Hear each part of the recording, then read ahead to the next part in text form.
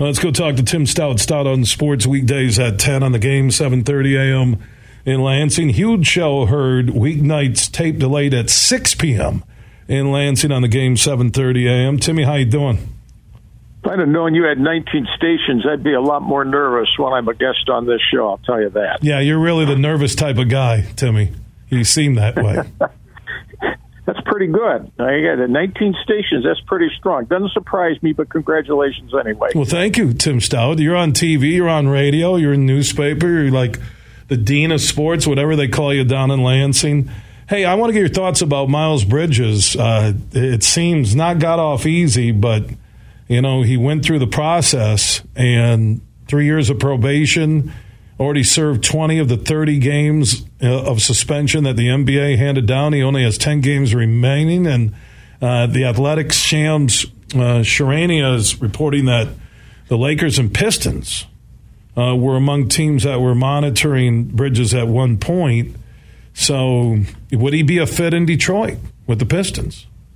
Well, I'm a little surprised by his story, Bill, because all those high-priced NBA insiders were saying around the Christmas time, either right before or right after, that that he was negotiating a one-year deal to return to the Charlotte Hornets. So, if I remember correctly, they had the rights to match any other free agent offer. He was a restricted free agent, and the report was he was soon to sign, pending a suspension by the NBA, but he was going to get a one-year deal in Charlotte. And then I never heard another word about that. So now today it comes out that he's suspended for 30, credit for 20, misses the first 10 next year with whoever. So whether that's Charlotte or anybody else, I haven't gone that far. If you're asking me, could he help the Pistons? I think you could help the Pistons. I don't buy nearly the rhetoric that the Pistons pass on about where they are in terms of their rebuild. I think it's exactly what they say. I mean, I think it's rhetoric. I think it's just they're trying to keep people going with them. For all and I love George, I love Greg and all that, and I know they're supposed to make you feel upbeat. I used to watch the end of their games just to see what they were going to say on the post game after another loss.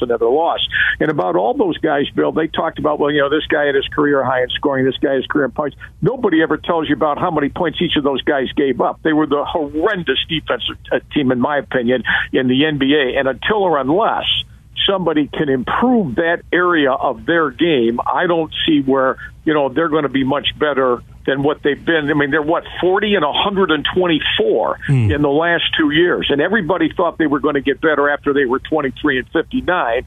I get that they lost some guys. I get that Cunningham was out, but he's going to have a year of rust under him. So I got to see how he plays to the level of recruit that he was. In Bridges' case, he's going to have an area of rust around him as well.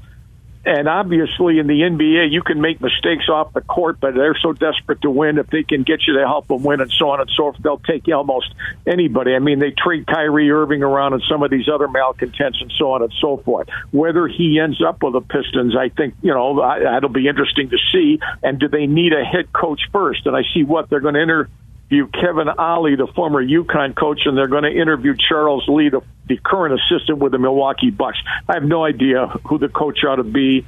I just think they're not close, frankly. What they have to do, in my opinion, Bill, in that league, you got to get big-name free agents. You got to get stars that'll go play for you. And whether those guys want to play for the Pistons or not, the last couple of years, they certainly have not wanted to do that. Whether Bridges would want to go home to Michigan or not, and he clearly would have a chance to play, that will, I guess, remain to be seen. Yeah, and and the Pistons might be the perfect spot for Bridges. You're coming off the issues, the suspension. It's a team that won't be in the national spotlight. You have Izzo close. You have the Spartan Nation. You're in downtown Detroit. And they need. He's exactly the forward this team needs. I'm telling you. You throw Miles Bridges on that team with Jaden Ivey and Cade Cunningham and Duran. Are you kidding me? Well, I think he would help him, especially if he plays the way he left off. I mean, he was a 20-point-a-game scorer in Charlotte, and Charlotte was getting significantly better. And then, of course, I think Tom Izzo was concerned a little bit about, when these guys get away from the discipline of the college coaches and they know where they're going to class and know where they are at night, and then you turn them loose in the pros. And I guess, he was on the West Coast when all this domestic issue arose and all that. But to your point, I tend to agree with that. In Michigan, there might be more of those who care for him more personally. And the other thing is, did he learn from it? I mean, has he learned from this? I mean, you realize what he nearly lost and what he still perhaps could. I mean, he may never have to work again in his life if he can stay on the straight and narrow like any player, but you could also throw all of that away, especially for him, if some kind of an issue happens again, because then teams may stay away from him altogether. As you know, domestic abuse issues, whether fair, not fair, guilty, not guilty, those types of issues to the public are sensitive, especially in the world we live in today.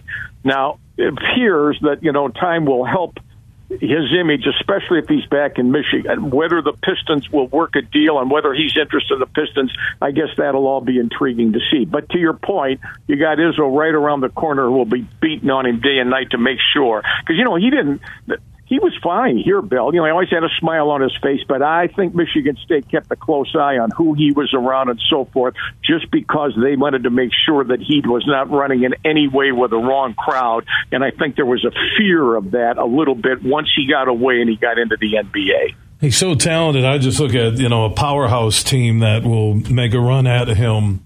But again, what the interest is behind closed doors compared to what the NBA announced today publicly with the suspension, and then it reduced and only serving 10 games next year. Will be interesting how the Bridges story plays out. Tim, before I let you go, the most exciting thing about Michigan State's spring football game tomorrow to Tim Staudt. The sun's going to be out, to be perfectly honest with you. In all honesty, Bill, that'll get them more of a crowd than anything else. I was in Florida last week, and I saw where the Auburn coach, Hugh Freeze, he's desperately leading some kind of a battle with the NCAA because a lot more of these college football coaches would like to scrimmage against other college football teams. They do it in the NFL in the preseason. They scrimmage against each other. In high school football, the week before the regular season opener, you'll get 4 teams together. They scrimmage each other at each end of the field, and then they alternate, so you get 3 teams that you scrimmage against. You don't play in the regular season.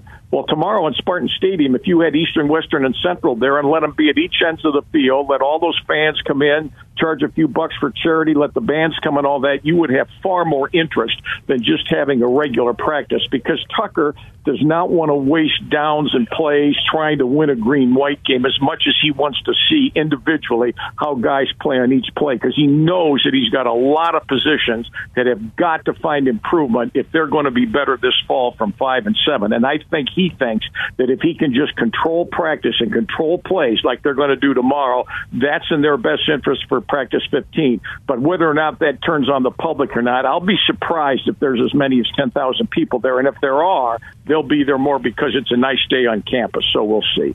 Tim Staudt, Staudt on Sports, weekday mornings at 10 a.m. on the game, 7:30 a.m. in Lansing. Huge show, tape delayed, weeknights at 6 p.m.